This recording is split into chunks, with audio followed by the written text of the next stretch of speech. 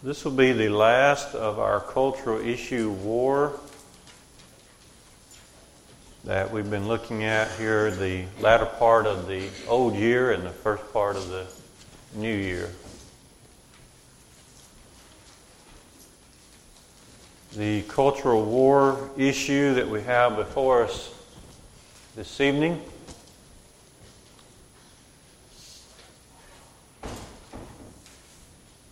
is focusing on what the world says about women, what the world expects of women, and what God expects of women, which also automatically plays into what God expects of men. And so this will be our direction this evening. Since we'll be talking a little bit about male and female relationships, we want to start out on the lighter side of things. There are two times when men do not understand women. There are two times when men do not understand women. Before marriage and after marriage. And there's one big reason why women have more and need more imagination than men, so that women can tell men how wonderful they are. That's as far as we'll go on that side of things.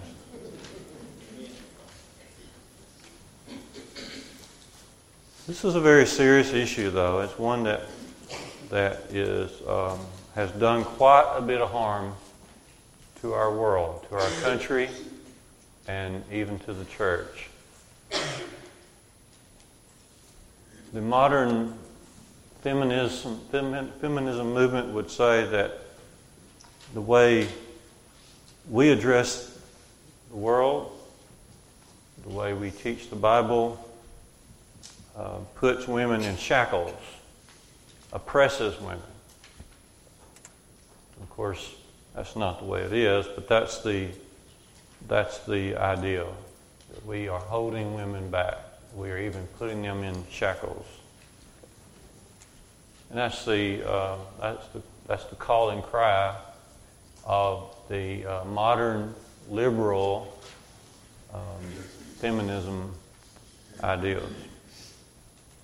And it has impacted the world, it impacted the church, impacted all of us to some degree and to even a greater degree. It has caused our world to become skewed, and then the application of the Bible then becomes weaker. So a lot of folks will look to the Bible for guidance, but they'll start with an assumption that women are to be in the same sort of leadership roles as men. They start there, and then they apply the Bible. That's why I say the religious world has become skewed, and they've created an alternate world that God never meant to be created. Because they'll start at that false premise. They'll start right there, that women and men have the same roles all across the spectrum, and then they say, bring us the Bible and we'll apply it. And that has become very dominant, and it's hard to make a headway along these lines. But it's in our culture, and it's something the devil has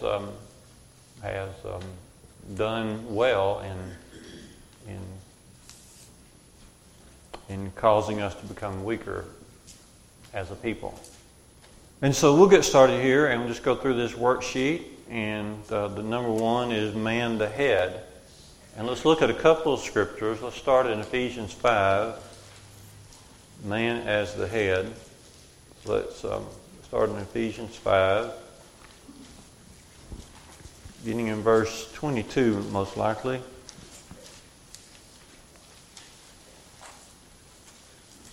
Ephesians 5, beginning in verse 22, wives, submit to your own husbands as to the Lord, for the husband is the head of the wife, even as Christ is the head of the church, his body, and he himself is the Savior of the body.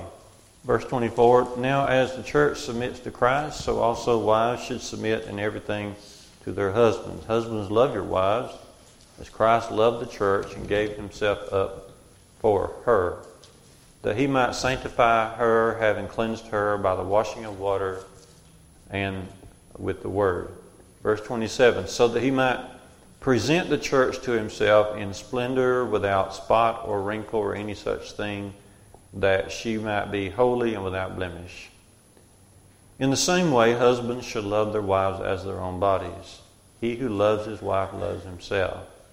For no one ever hated his own flesh, but nourishes and cherishes it just as Christ does the church, because we are members of his body.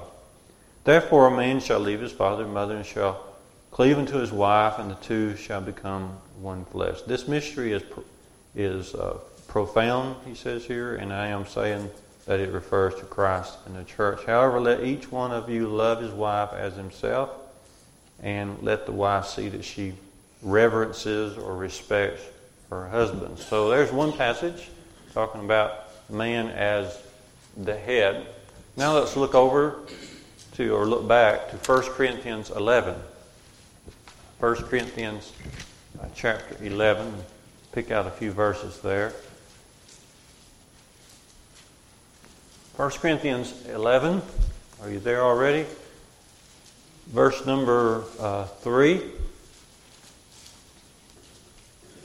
And then we'll skip down. But look at 1 Corinthians 11 and verse 3.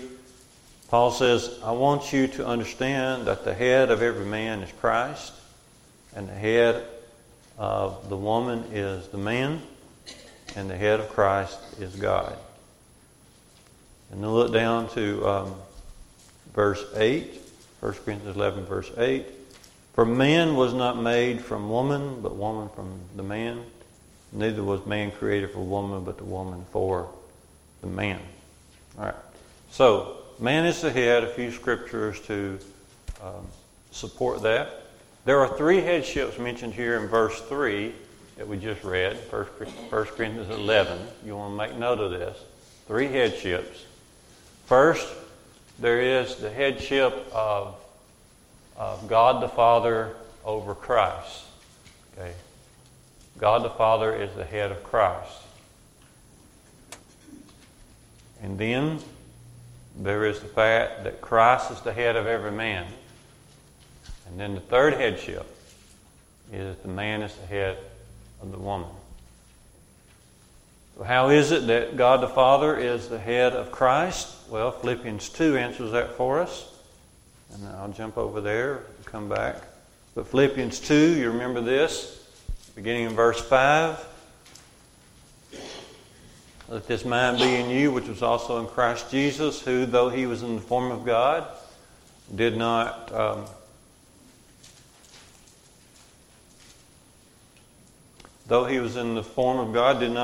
count equality with God as a thing to be grasped, but made himself of no reputation, took the form of a servant, and was made in likeness of men.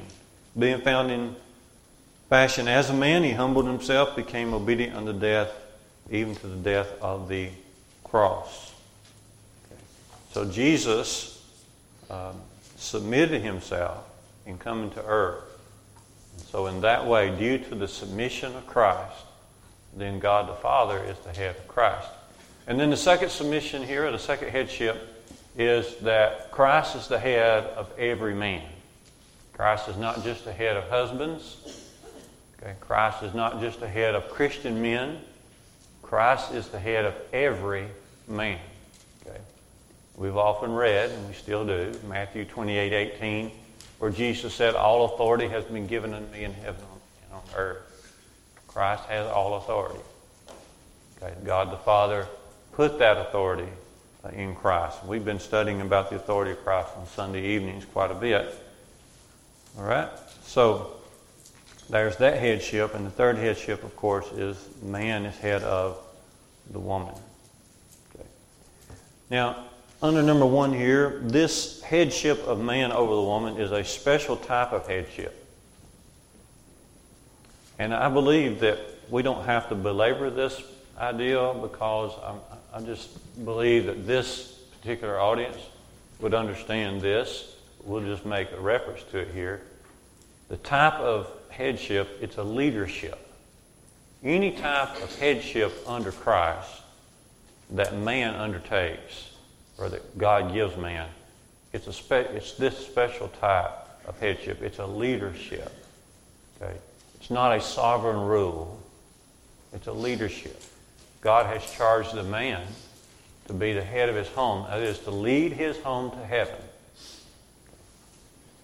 And so it's a leadership that's like the headship of Christ. That's why there in Ephesians 5 in our reading, Paul often says the man is to love his wife as Christ loves the church. It's a leadership of love. It's a leadership of sacrificial love. As Christ gave up himself for the church, so the man gives up himself for his wife. Okay. It is the headship of man is not a license to be rude or to be domineering or to be abusive in any way. It's a headship, it's a leadership like Christ. Every sort of leadership that man would undertake would need to be this sort of leadership, else it's not of Christ. Okay. And so as you read there in Ephesians 5, it's a love, it's a leadership that cherishes the lady and also nourishes her in the spiritual sense to be able to lead her and the children unto heaven. Okay. It's also a leadership that recognizes and respects and encourages the skills that God has endowed ladies with, especially the domestic skills. Okay.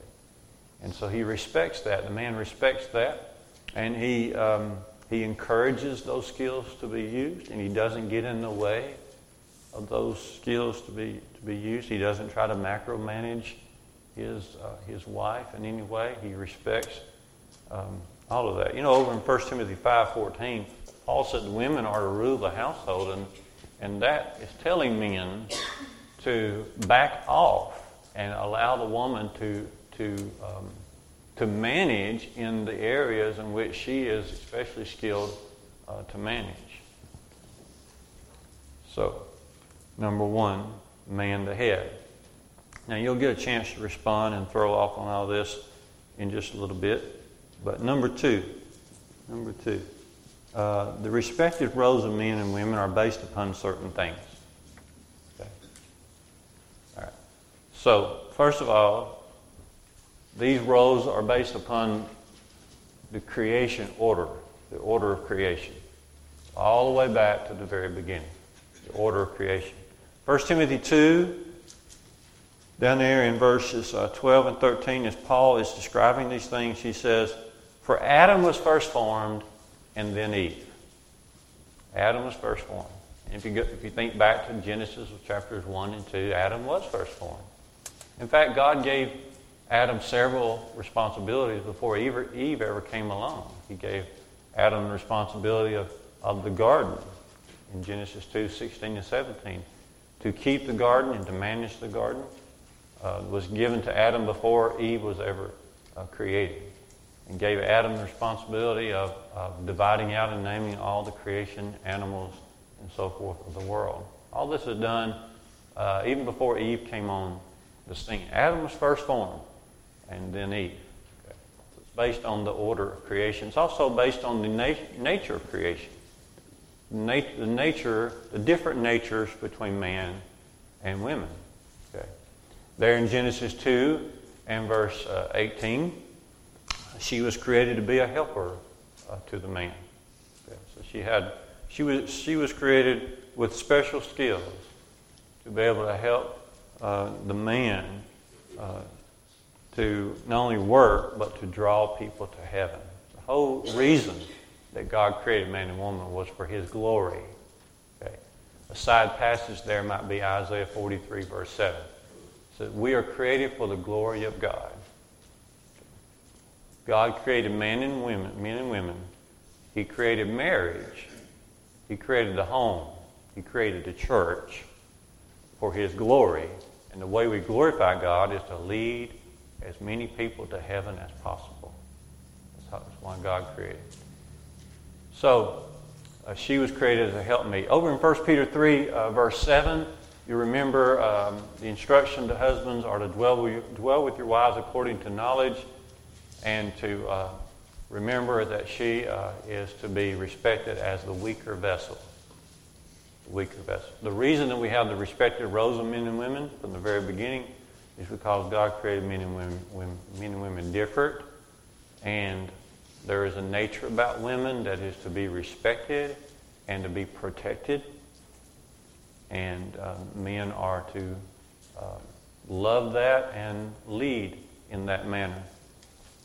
And so the order of creation, the nature of creation, and then the third thing this is based upon, these roles are based upon the entrance of sin into the world. Going back to 1 Timothy 2, 13 and 14, Paul continues when he says, Adam was first formed and then Eve. He said, then Adam was not the first one deceived in the transgression, but Eve was deceived by the devil, and she was led away into transgression. So these are the reasons that God gives as to why these respective roles are as they are. Okay.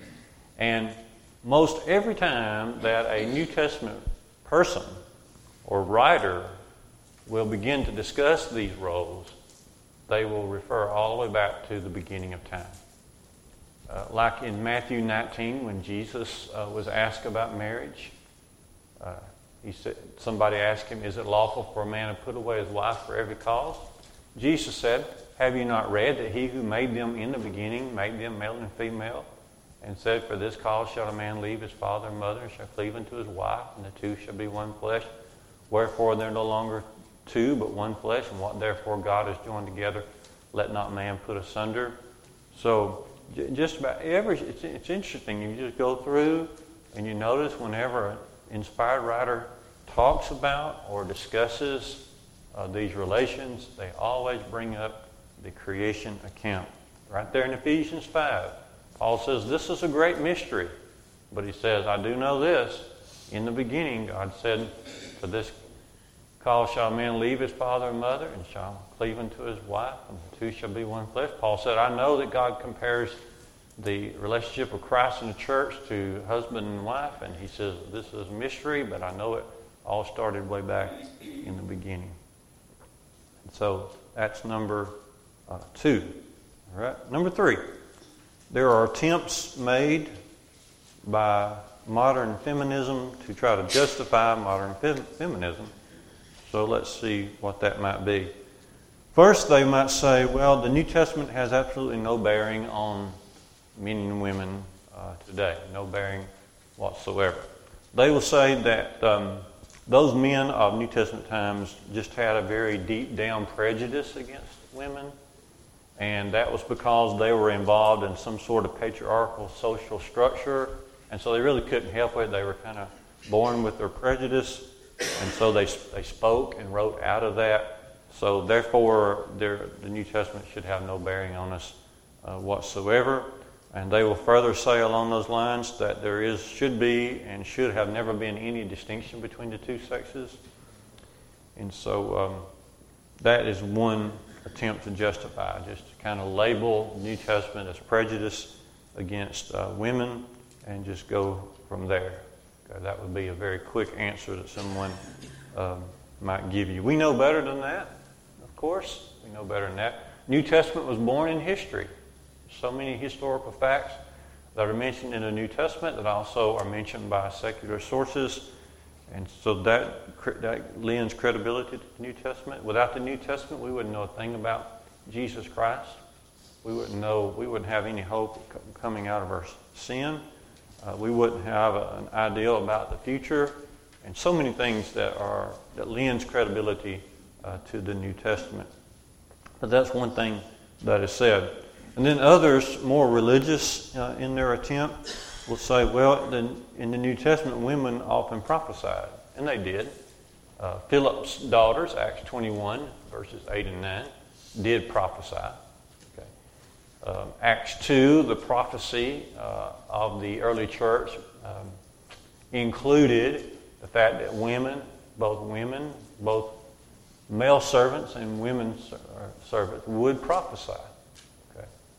But the thing is, there's no record of women teaching or prophesying in a mixed crowd, in an integrated male and female crowd. They did teach. They taught other women. They taught children, and they taught them privately. Such as when Aquila and Priscilla, we read about them in Acts 18, 1 through 3. Priscilla often was with her husband as he would teach the gospel. Okay.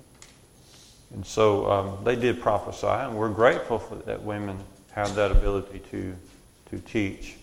A third attempt is that women were very active in the early church, and they were. For example, in Romans 16:1, the lady by the name of Phoebe is mentioned. And Paul refers to her as a servant in the church. And he said, she has helped many. She's helped me, Paul said. And he said, if she asks you to do something, and then he said that would probably be a very good idea for you to do it, because Phoebe was just in the mix of helping people and doing good works.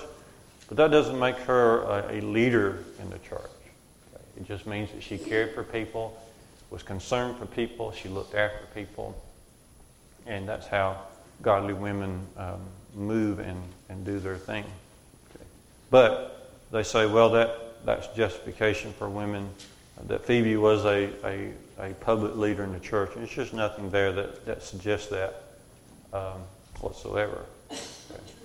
And then some will say that women are regarded as fellow helpers. Turn your Bibles to Philippians 4, just 1 second. Philippians 4, and see where some women are regarded as fellow helpers. The women's names are Euodia and Syntyche, or Syntyche. That's verse 2, Philippians 4, verse 2. Okay. Paul is encouraging them to come to oneness in the Lord.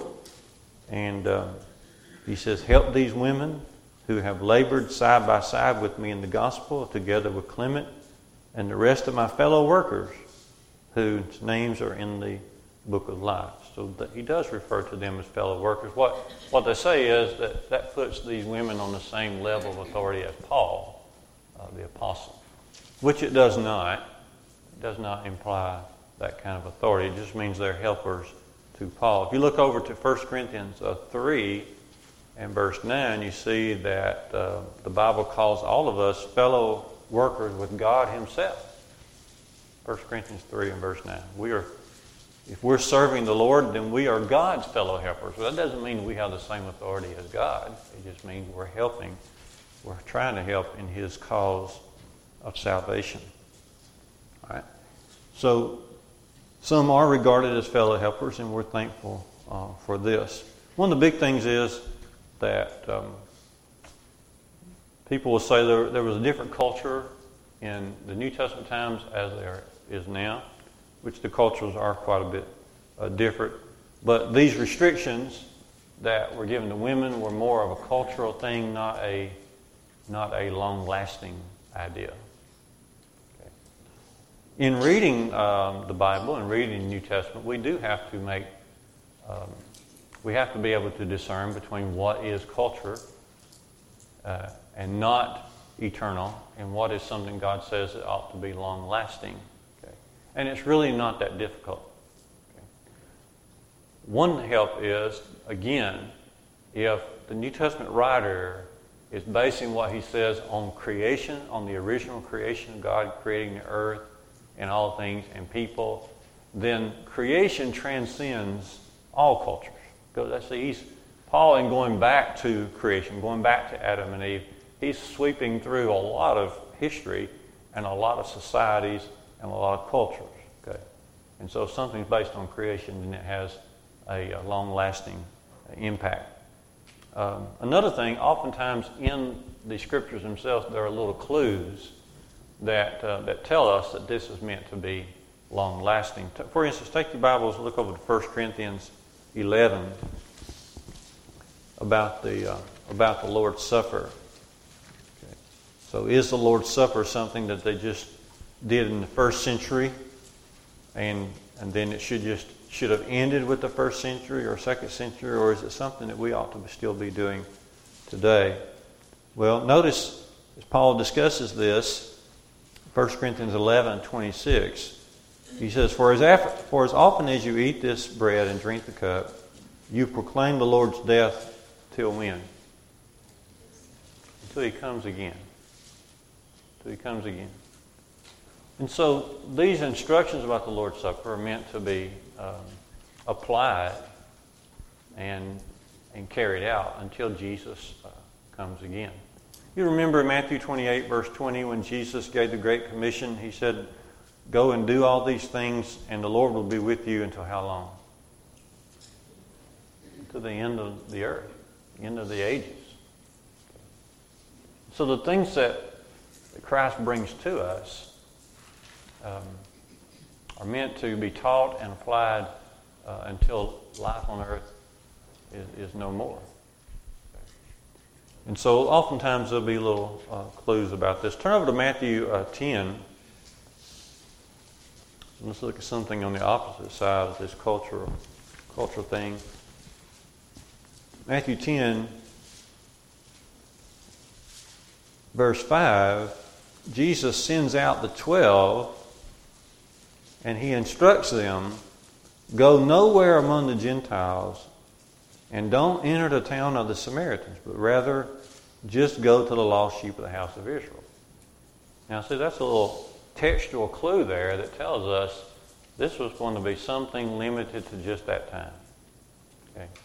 Because we know the Great Commission says go into all the world, which would encompass both Jews and Gentiles, servants and non-servants, men and women. Okay? And so Jesus was given a special instruction there that would be limited to His time with His disciples, really limited to His time there on earth.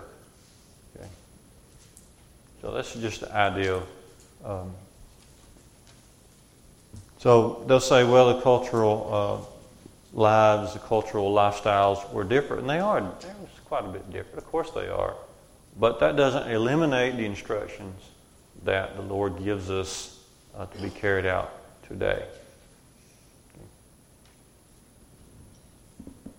Okay, I think that's the point where you're welcome to respond to anything that has been said. And then we might go on further, and we might not. I got a couple comments. Number one, there's currently a lawsuit, I believe, in Massachusetts, and this is on the topic of, the females being a weaker vessel. But there's a lawsuit by 3 high school female athletes against 2 transgender males who are competing in the female sports. And obviously they won first and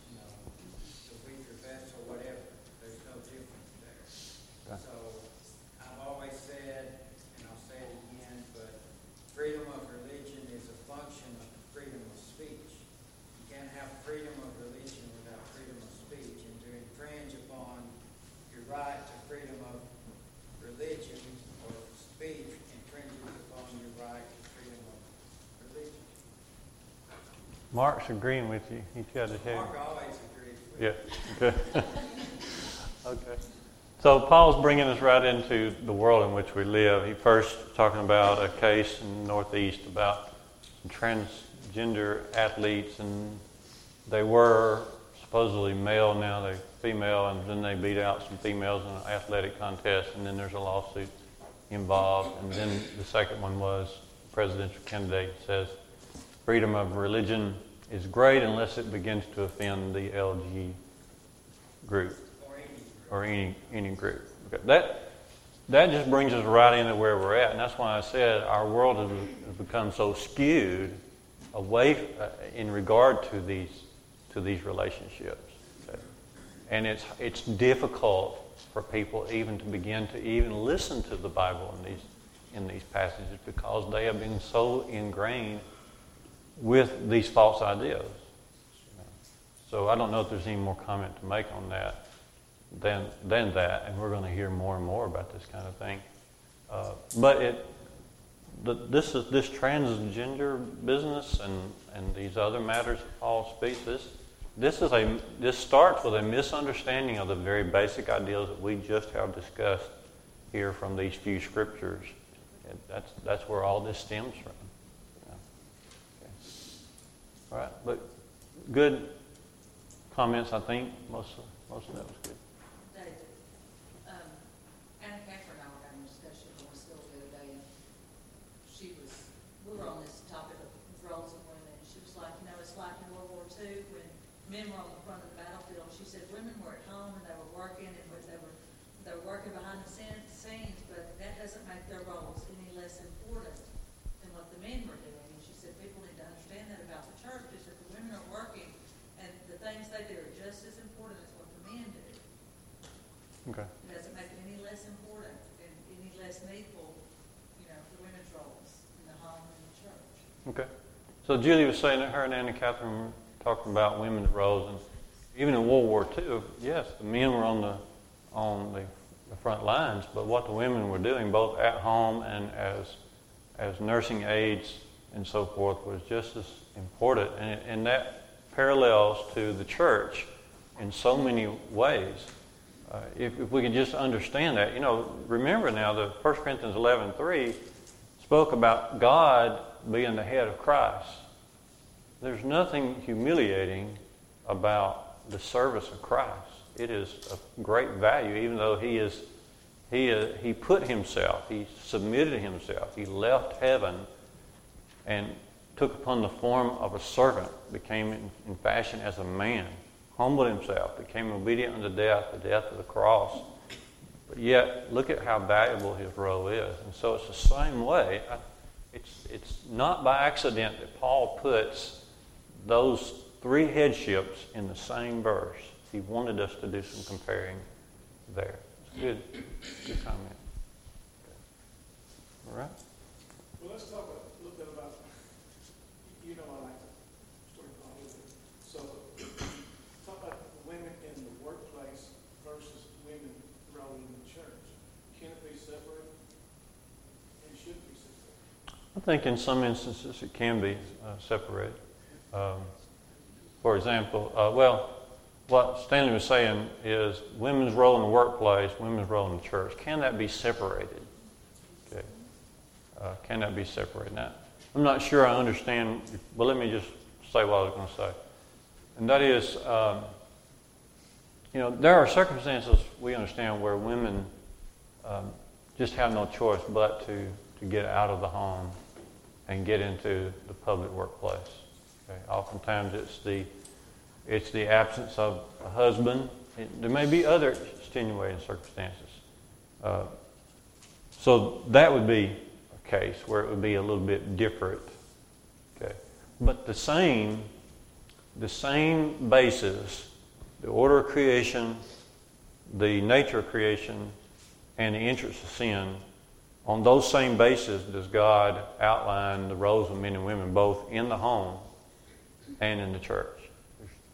So in that way, they're both very similar because he creates these roles in the home and creates these roles in the church based on these same ideals of creation entrance of sin into the world. So in that way, it's very similar. I agree with that, but I'm saying, like, should a woman ever be a leader in a leadership role in the workplace? Yeah. Do they have that authority? Or are they hindered because the man's supposedly is? Yeah. Should a woman ever be in a leadership role at a workplace? I Okay. don't mean this rude, Stanley, but sometimes there's women that are better leaders than men. Yeah, that's, I think that's my point. That's not what I'm saying. That's the challenge for us. But- Should we separate those stuff? Because if you don't, then can you ever say that the woman is always supposed to be subject to the man in every instance? Yeah. I don't know that any woman is going to be willing. I certainly think it is the better rule for these roles to be applied in all three situations, church, home, and society. A woman But- is never subject to every man. This refers to her husband, Right. not every man in the world. Well, it says her husband, but it also implies men at church as well. But yeah, But, not in the workplace. okay. Well, Our speaker, remember, and I don't recall his name, but he kept us spellbound for the entire series. He said, my wife is to be subject to me, your wife is to be subject to you, not to me or to anybody else. And I think we may be trying to blur the lines here just a little bit. I don't know about that. Well, I do. From my point of view. From your point of view, okay. So, God just set up, obviously, the home as He set it up. The man is the head of the wife. Okay. But also, in 1 Timothy 2, He set up a similar structure in the church. Okay. So, and then the question is, how far does that structure, should it go into society? All right.